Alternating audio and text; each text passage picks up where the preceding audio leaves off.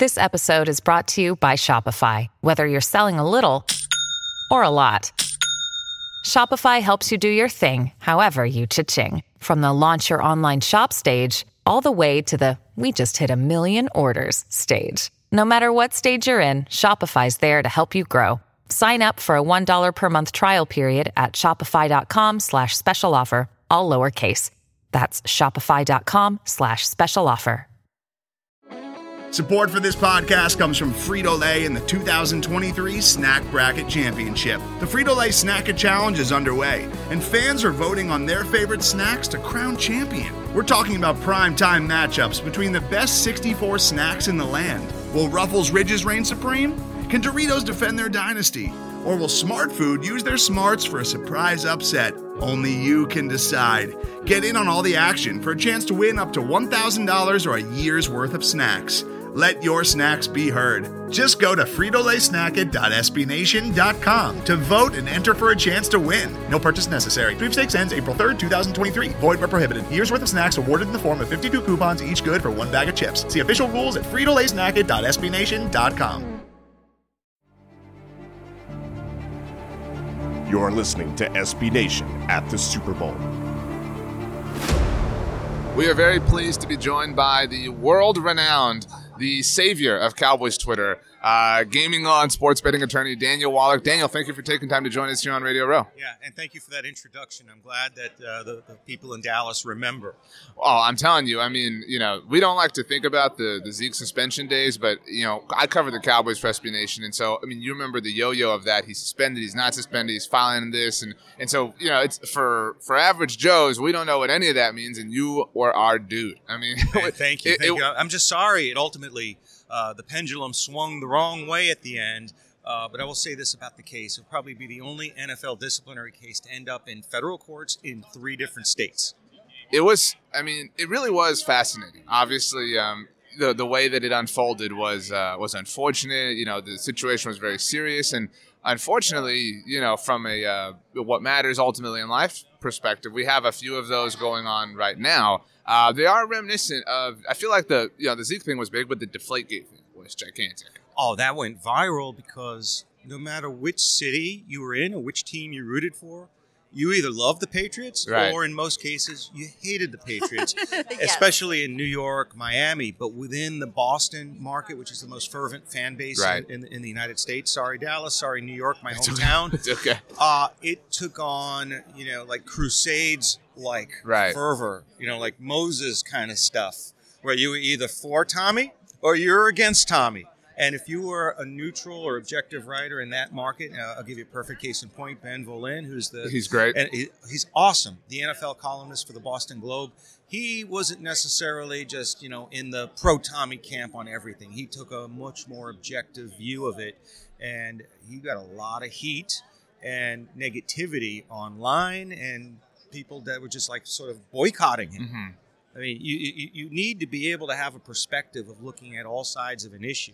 Right. He was definitely one of the writers that did that. But, in the Patriots fan base, in the Boston market, it gets a little heated. And they don't want to hear the pushback. They only want to hear the pro-Tommy stuff. And to this day, they think that the NFL, had it out. Had it out for the Patriots. And the fans blame Kraft for capitulating and settling, his aspect of the discipline and not standing behind Brady. So that was sort of, for me, the salad days of sports law. Right. And then Ezekiel Elliott was basically the sequel. No, so I agree. I'm now hoping for a Rocky 3. Well, so I like to live my life by something that I call the purple pants rule. And what it is so like if your job said, Daniel, we want to hire you, we're going to pay you X. Here's your contract, and you read it, and within there it said you cannot wear purple pants to work on Wednesdays. Is that a dumb rule? Yeah, it's probably a dumb rule, right? But if you sign the contract, you say, I'm willing to do this work, exchange these services for these, this price, this salary, whatever, and then you wear purple pants to work on Wednesday, who's the fool here? Because everybody will jump and say, well, that's a dumb rule, but it's a rule. You know what I mean? It's still a rule that you acknowledged. I feel like that's the lens you look through. But you and I, when we enter into that agreement, we're negotiating at arm's length. We have equal bargaining power. Analogizing it to the players, they lack that kind of leverage to kind of draw their line in the sand. And, while many critics of, NFLPA, like, complaints will say, well, you agreed to this system of discipline, you Right. agreed to this, you agreed to that, you should have, asked for neutral arbitration. You have to understand the dynamic, the power dynamic. It's of difficult to ask for, negotiations right. around the CBA. It is, and when you look at the way that the personal conduct policy is written, it is deliberately broad because the league wants the latitude to apply punishment however they see fit. And so that is the context that we're working with here, is a rule that is deliberately broad so that it can be used any way the league thinks is appropriate. Yeah, I agree with you on that, but I also think there's some degree of inartful drafting and lawyering by the PA lawyers. Certainly, there are ways to mitigate some of the overbroad interpretations of language. I mean, would it have been too much to, insist upon certain kinds of due process protections? Maybe not, to like a court of law, but certainly in terms of evidence collection, that whichever documents or, witnesses are on the NFL side that contribute to the, arbitration decision or the discipline, that the Players Association would have the right of access to those documents and those witnesses. That's not such a controversial Not at all. ask. And in retrospect, when I look at the gaps in the CBA around the conduct detrimental language in Article 46, I think there's a little bit more that the NFL Players Association could have insisted on. I mean, they were never going to get neutral arbitration or, real robust protections, but they ended up with basically, a naked provision that gave Goodell and the league almost carte blanche to do anything that they wanted to do in the discipline sphere, as long as the league was operating pursuant to the right document. Yeah. If it said conduct detrimental, well, we can't question the wisdom of the decision, but if the league was applying the right policy, even if they applied it incorrectly, the courts will never disturb that. Sure. And that's basically, it guarantees no judicial review or meaningful judicial review unless the NFL screws something up procedurally. Right. Yes. And it's a pretty low bar to succeed if you're the NFL. Yes. Right, and that's where I think the purple pants rule comes into play, because you look at it, you say, hey, you agreed to this, etc. I'm curious, and I forgive me for forgetting the details, and I know that I'll butcher the legal terms here. In the Zeke issue, there was the prosecutor's brother or husband was the attorney that did the report or something like that. Do you remember the details on that? Are you talking about Lisa Friel or some NFL investigator? There was the person that ran the investigation was, I think, the husband of not Lisa Friel, because I know Lisa Friel was pro Zeke in terms of non-suspension, but and there was all that. I remember Twitter was ablaze with all of that, and so I guess my question is, I mean, are you shocked, or is it normal sort of legal procedure in general to operate with that sort of level of arrogance? That the NFL would be like, we can do this, and nobody will really be the wise to it. I mean, when you're referring to relationships and potential bias, it becomes meaningful when it's the judge, where there's a personal connection. I think in the Zeke case, what I seem to recall is that some of the investigative findings within the league that were pro-Zeke were kind of sanitized, right, or Yes. left out of the league's disciplinary decision or their investigative report, that it just simply cherry picked those items that were relevant to them, or would have most strongly backed the decision to suspend him for 6 games. The details are very, I think, murky to a lot of people. Can you explain what's happening with the New Orleans Saints right now? I don't think anyone really knows, because the emails, Right. And I guess I'll give you some context. No one has seen the emails that point to a sort of collaboration between the New Orleans Saints and the Archdiocese of New Orleans. And as you could imagine, churches and archdioceses across the country are coming to grips with the past history of, child sexual abuse, and a lot of that had been covered up in a number of different cities, and New Orleans was no exception. There was one deacon, I believe, that was accused of like a serial child sexual abuse. I mean, over the course of many years, and I don't know if he's the only one, but the owner of the Saints, Gail Benson, enjoys a close relationship with the Archdiocese, and essentially commandeered or commissioned her team's public relations apparatus to provide PR support, PR advice, and assisting the Archdiocese in managing the PR fallout from the scandal. I don't know the degree to which the saints were involved, but the reason this came to light is that the victims of this sexual abuse have brought I think either a direct lawsuit or a class action lawsuit in Orleans County State Court in Louisiana, and the plaintiffs have issued a subpoena to the New Orleans Saints to gain access to the more than 300 emails and communications that have been exchanged between the Saints and the New Orleans Archdiocese. And the complaint and the motion that was filed suggests that the Saints did more than simply provide, some advice and guidance. There seems, at least the inference to me, that there was a sort of a strong degree of coordination and integration between the Saints PR staff and the New Orleans Archdiocese, which suggests to me that there could be a lot more there than just simply offering some, crisis management consultation. They could be a little bit more directly involved in the concealment or potentially making or minimizing what had actually occurred to place the Archdiocese in the most favorable light publicly. And that, to me, is one of the most underreported potential conduct detrimental incidents in the NFL. If Tom Brady's involvement with altering the weight, or alleged involvement with deflating a football, would give rise to a multi-million-dollar investigation by the NFL to protect the integrity of the welfare of the league or protect the integrity of the game, what would you say about an NFL team that aids and abets a religious organization's cover-up or concealment of, serial, child sex abuse crimes? Yes. It's at a different level. It's the difference between the two is night and day. Of course, we can't yet accuse the New Orleans Saints of anything untoward. They may not have even done anything illegal. Right. However, this is a negative perception for the league, and it does a lot of harm to the league's welfare, to the goodwill, to the image.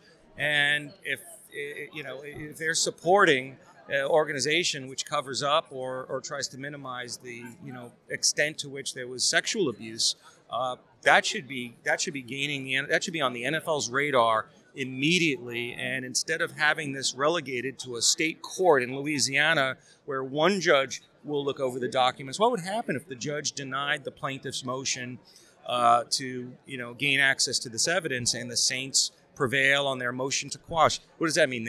Nobody will ever see these documents? The NFL will never have the opportunity to review them? No, the NFL has the power under the Constitution and bylaws of the National Football League to conduct their own independent investigation.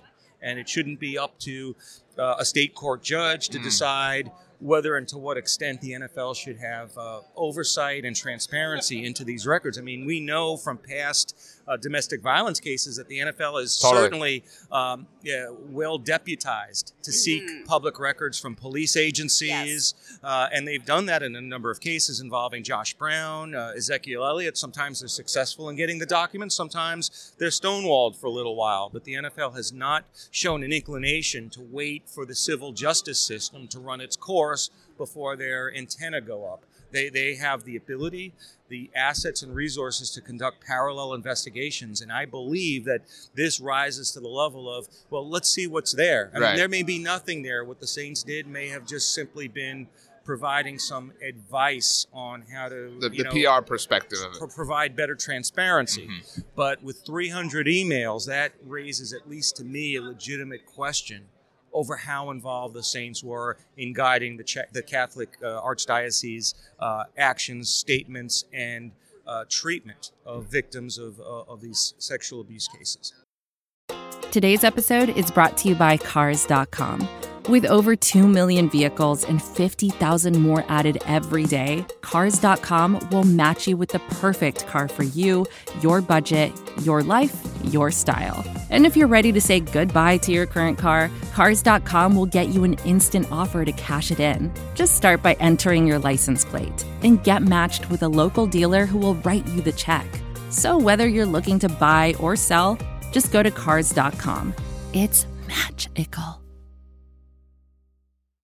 The NFL has been very publicly scrutinized for being too involved within the Ezekiel Elliott case with Josh Gordon. I mean, we can cite multiple examples. In your professional opinion, and maybe this is actually just a matter of opinion, it's all hypothetical, the NFL, at least not publicly acknowledging that they're, getting involved here, is that them finally saying, you know what, we are going to let the judicial system play itself out? Or is that just a convenient thing to say, given the potential of this? Well, they aren't saying anything. That's the problem. Right. Rather than a change in course or a change in policy, I think this kind of cries out for accusations of selective enforcement. If you're a player and you were accused in a private civil lawsuit of sexual abuse, as in the case of Antonio Brown, well, that will go on the league radar and they'll investigate it. But think of how many times league employees, team owners have been accused of crimes that either have not been investigated or have been basically, swept under the table without any serious, discipline imposed. So I think it does bring to mind sort of a inconsistent treatment, and the policy will be more strongly applied when a player does something bad as opposed to an owner or a team employee. But make no mistake about it, the conduct detrimental language in the NFL Constitution and bylaws, and I believe in Article 46, but certainly in the NFL Constitution and bylaws, applies unequivocally to teams, owners, employees of the league, and team employees. Mm-hmm. And if a team or an owner is found to have committed a violation of that provision of the NFL Constitution, there are a range of penalties that are available to the NFL commissioner, starting at a minimum with a fine of up to $500,000, which is not much if you own a team. Potential, suspension.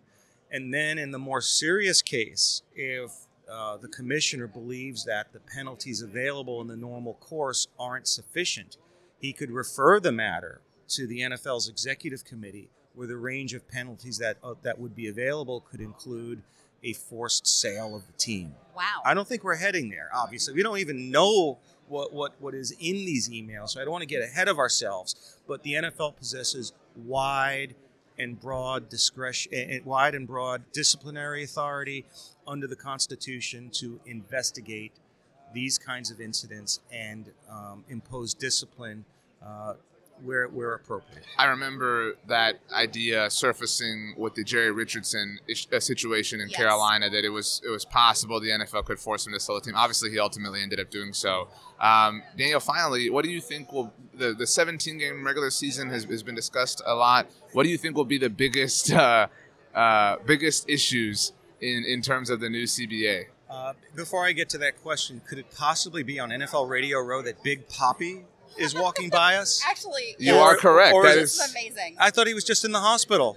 It was a few months ago, but he is here. Wow. I had to get a picture. This for is my the fiance. place to be. Yes. This is definitely the place to be. So you want to know about the 17-game schedule? Yeah.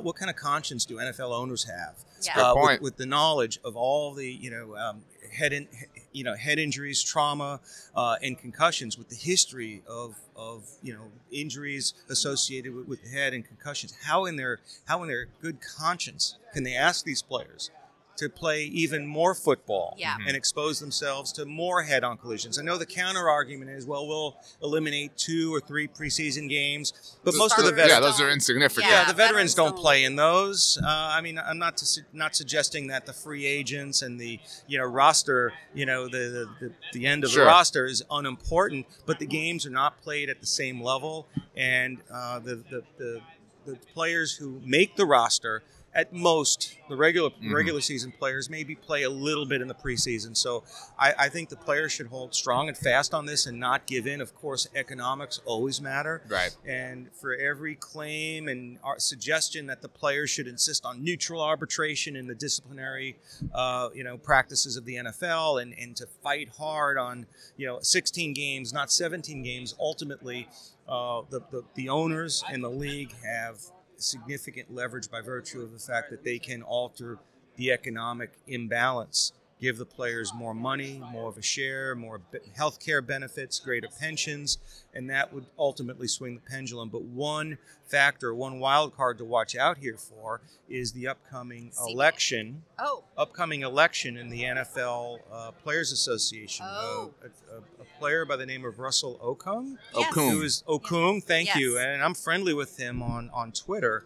He's running to be the next president of the NFLPA, and he is. And didn't he negotiate his own deal? Yes, he He did. did, yes. Yes, he did. But he's a dead ender on the 17-game schedule, and from what I've been gathering, there's been significant progress made between the NFLPA and the NFL on many of the issues. And if he were to become president, and I hope he does, because he's really looking after the interests of the players, and I think he's really pure. The NFLPA doesn't want him. They kind of dislike him and have accused him of trying to improperly politic behind the scenes. But it would be the best thing possible for the players if you wanted to have a resistance to any notion of additional games, which stuns me.